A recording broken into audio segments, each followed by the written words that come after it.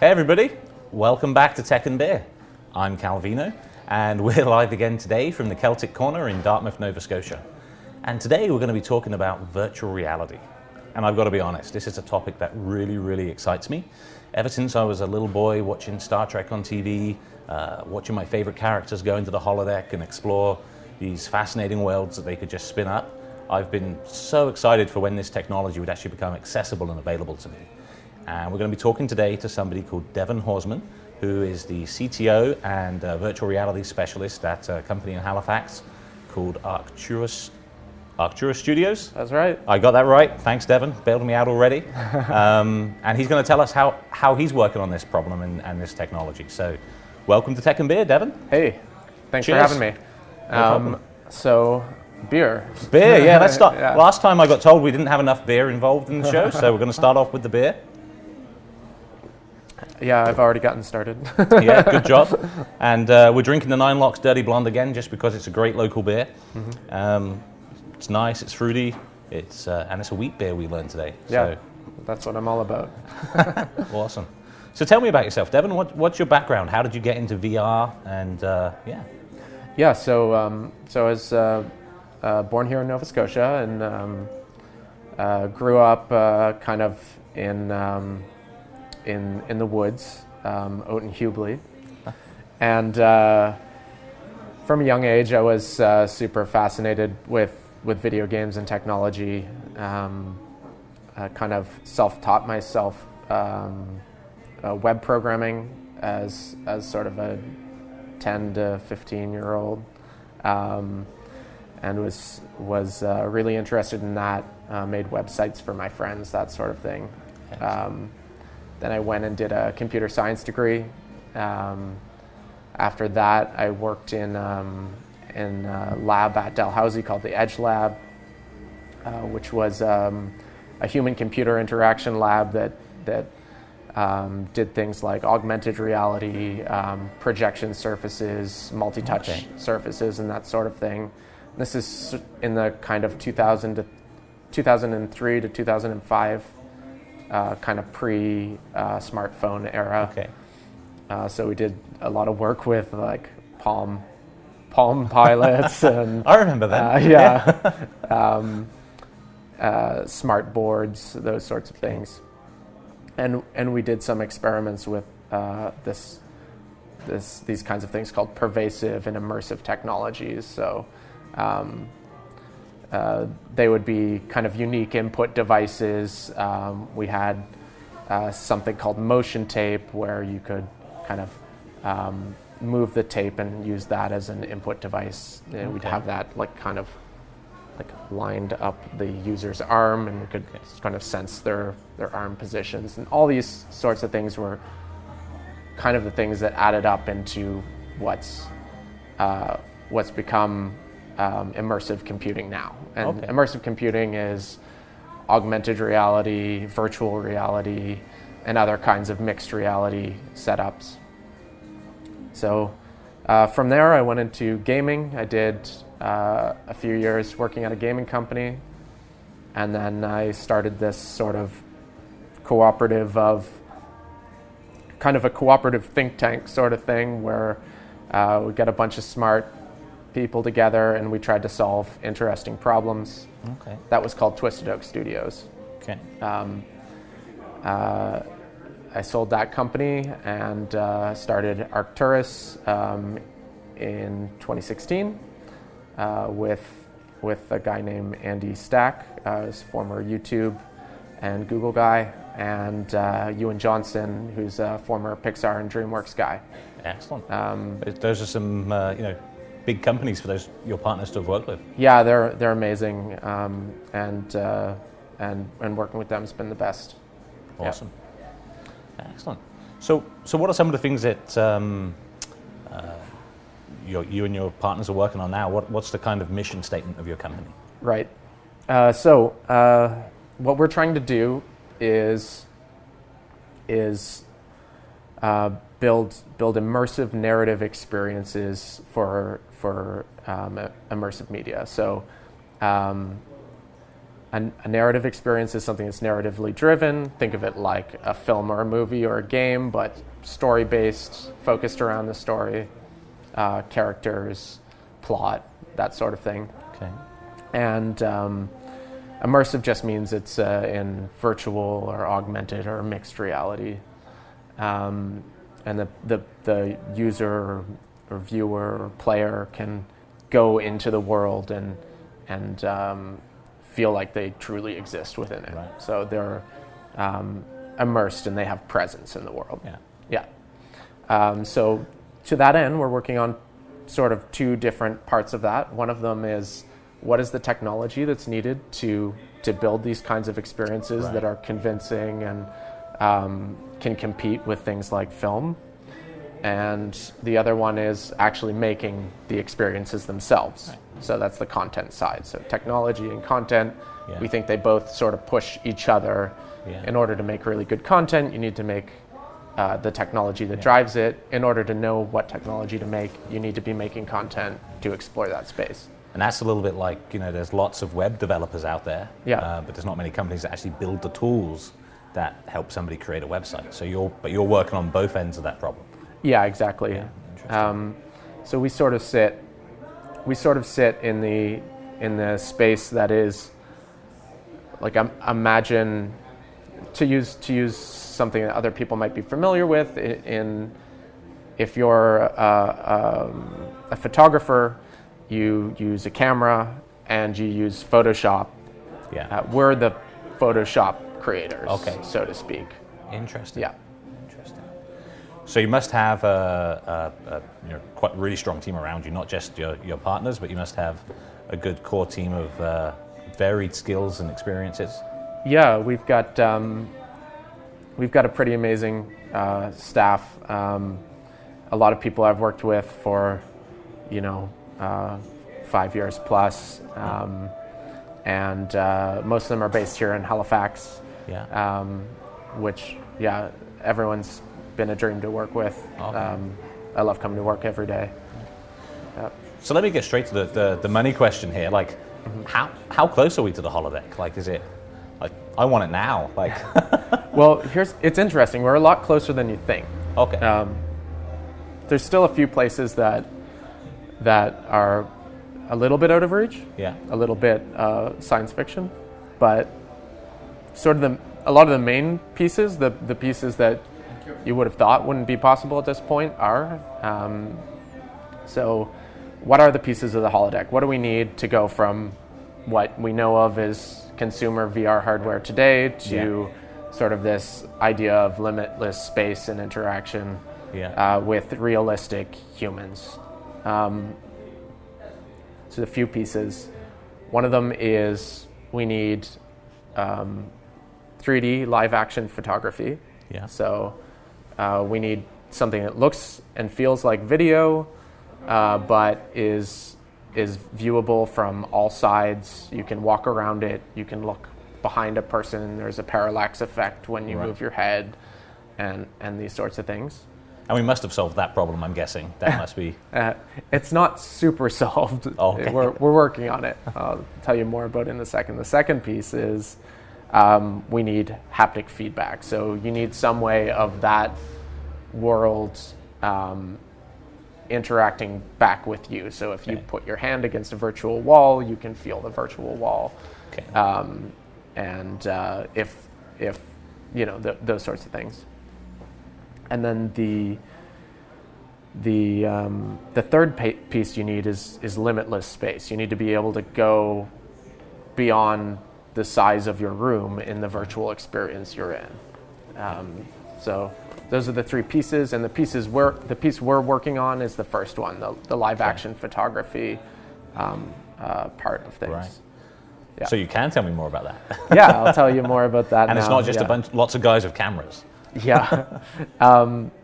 So the way that works is there's a few different kind of competing technologies in this space. One of them is called free viewpoint video, or sometimes holographic video, or sometimes volumetric video. And the other one is called light field photography or light field video. Volumetric is, they're both shot in sort of similar ways. You've got a huge array of cameras. An array is just like a set. Yeah. And oftentimes they'll be in like a dome or a grid configuration. Okay. They'll all be pointed inwards in a room. So imagine like 50 to 150 cameras, all aimed into the center of a sort of like green screen space. It doesn't Yeah. need to be green screen, but it often is. And all of them are taking video in lockstep. So they all take a frame at the same time. Yeah. And all those frames are stored into some giant rack of disk space. Right. And then that's processed to recreate a model for every frame of that video. Yeah. And that's sort of where most of the companies are today. Okay. And you can get sort of a mesh sequence, which is just a set of three-dimensional models of this green screen set, and play those back in sequence. And it uses a lot of resources. So the problem Right. we're working on is how do you compress that data so Right. that you can, say, deliver it to something like mobile phone hardware, Right. or stream it over the internet. Yeah. And also, how do you make that data more flexible so that you can more easily edit the data or change the performances after they're captured, or touch up blemishes on the actors, those sorts of things. Yeah. Yeah. So the suite of tools we're making, it works in that space. Okay. Interesting. So, the tools that you make, that who would be your customers? Like, who are going to be the people that are like wanting to buy those tools? Yeah. So Because they'd be quite big, large tools, I would imagine. Yeah. Right? They're not, it's not like the photographer that's going to buy his home kit and take it home with him. yeah. So you can kind of compare the progression of who our customers will be to sort of other technologies that have happened in the past. Like if you think of the digital camera or the digital video camera, or those sorts of things. Like initially, you've got a lot of fairly large industrial uses or studio uses, Yeah. and then it slowly moves down to a Trickle more down prosumer and then finally consumer sort Yeah. of Makes use sense. case. Initially, we'll be mostly working with sort of major movie studios, Yeah. and some other like major VR content producers. Okay. And then slowly this sort of technology will make its way into the prosumer market. Yeah. And then finally, it should be an everyday thing and replace your Right. sort of standard camera setups. Yeah. Okay. So that's problem one. What about problem two?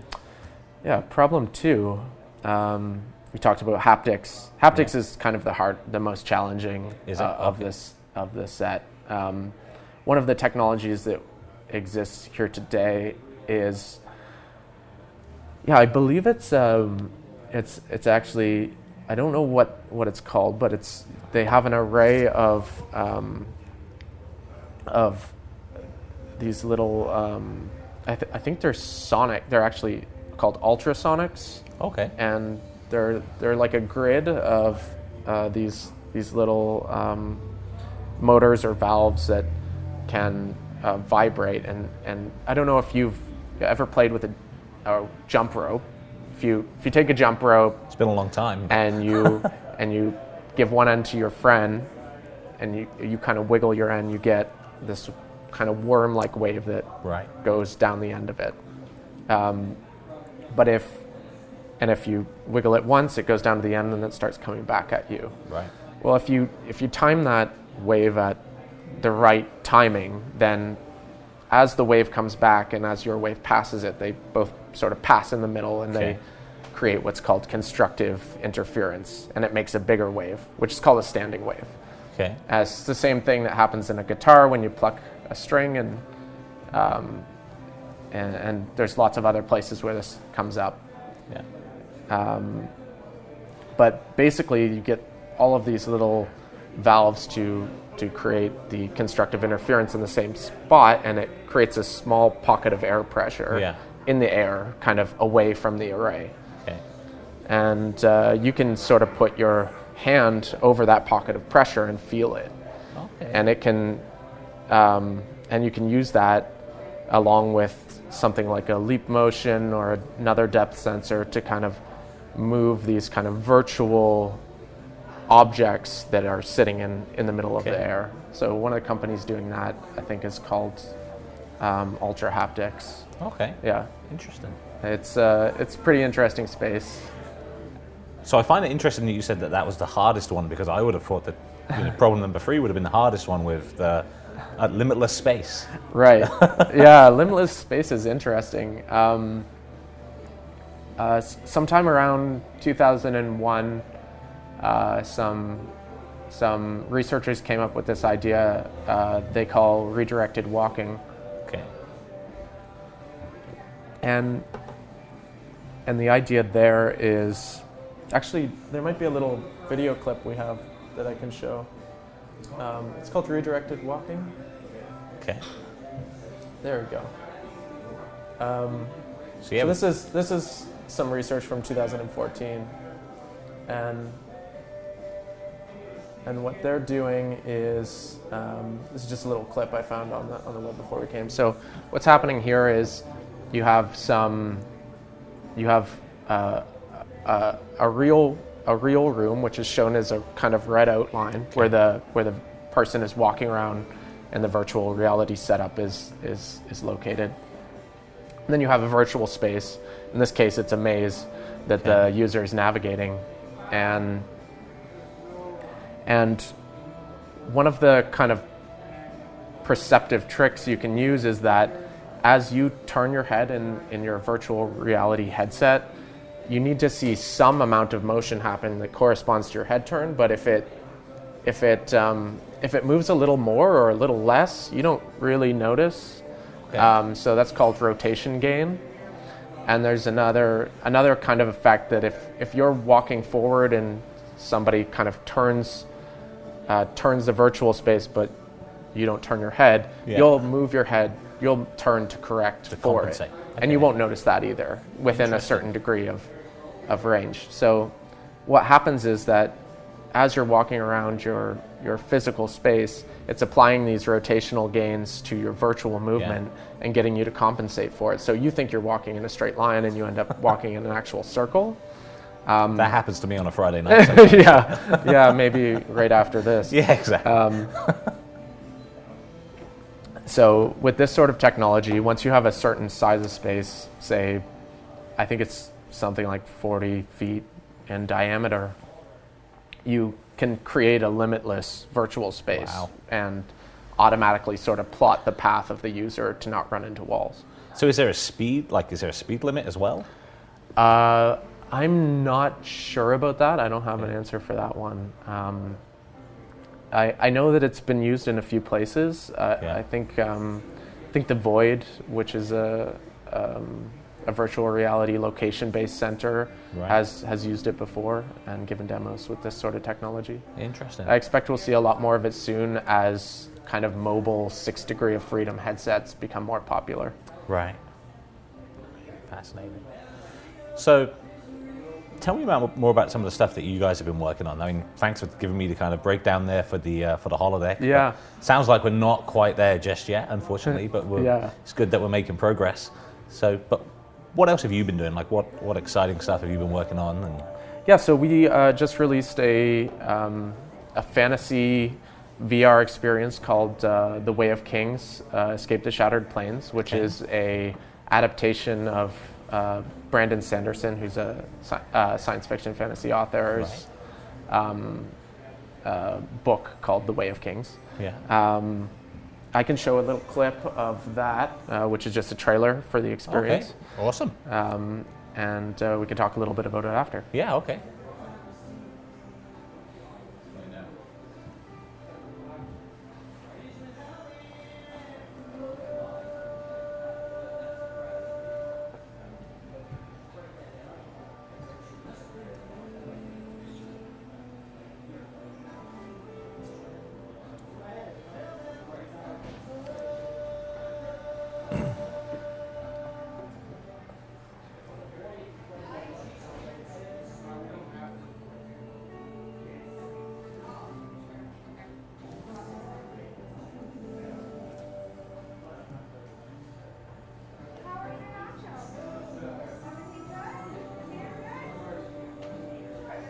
So this was developed completely here in Halifax, or? Yeah.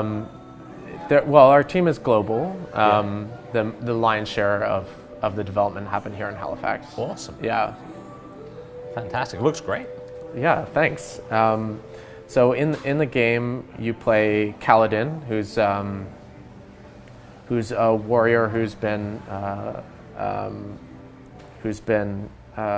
kind of disgraced and sold off to slavery, and within the experience, you're sort of find yourself at sort of the darkest point in your life, and trapped at the bottom of this canyon, and you've just been sort of through the ringer. You've been strung up in this giant storm that kind of crosses the world on a regular basis. Okay. And as you've gone through this storm, instead of dying, you find yourself kind of with these newfound powers, and you're sort of learning to understand them and make your way out of this big canyon. Along the way, you come into some. There's combat with some enemies and a giant monster called a chasm fiend you have to defeat. Okay. Yeah, it's a really exciting and kind of blockbuster-like experience. What platforms is it available on? Yeah, so it's available on Steam and Oculus Store. Okay. Yeah. Excellent. Okay. Well, hopefully some of our viewers check that out. I know I'm going to take a look later on. Cool. Yeah, I hope you get a chance to. Yeah. Excellent.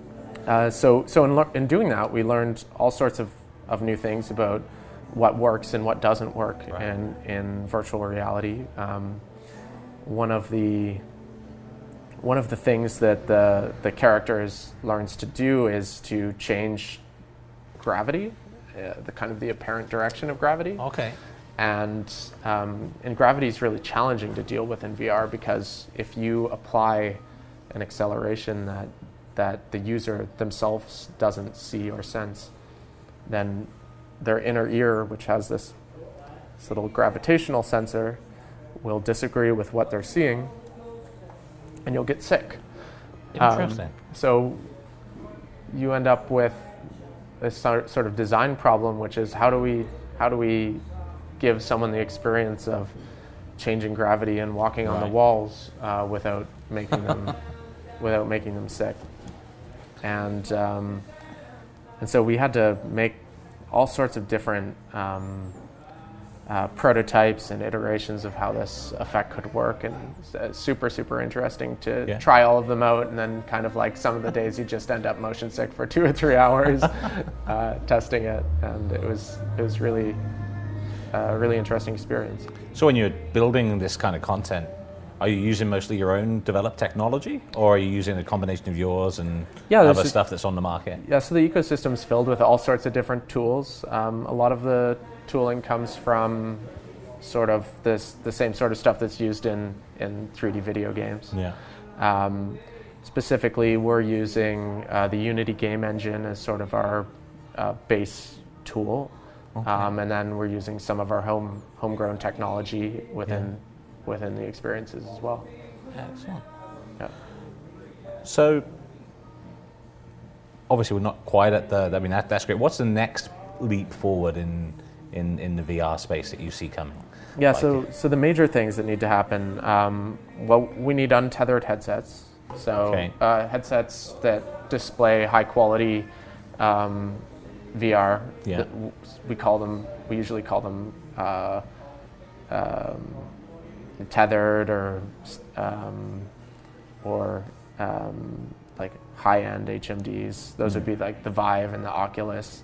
They have a cable that runs from them to the computer. Right. And that's kind of limits you to five-ish meters distance from your computer. That needs to be gotten rid of. There's a few different people working on that problem. Okay. Because the ones you put your phone in, they're not there yet, right? Yeah. So the ones you put your phone in, they have they're kind of like less powerful hardware, so you don't Yeah. get as high fidelity in your experiences. So there's two directions that's being approached from. One of them is, how do we get the information from the computer to the headset without a cable? Right. There's sort of these wireless, TPcast is one of the companies that's doing that. And then the other one is, how do we get phone hardware to be good enough to show good experiences and Right. also make it support motion tracking other than just like the rotational tracking that you Yeah. get now.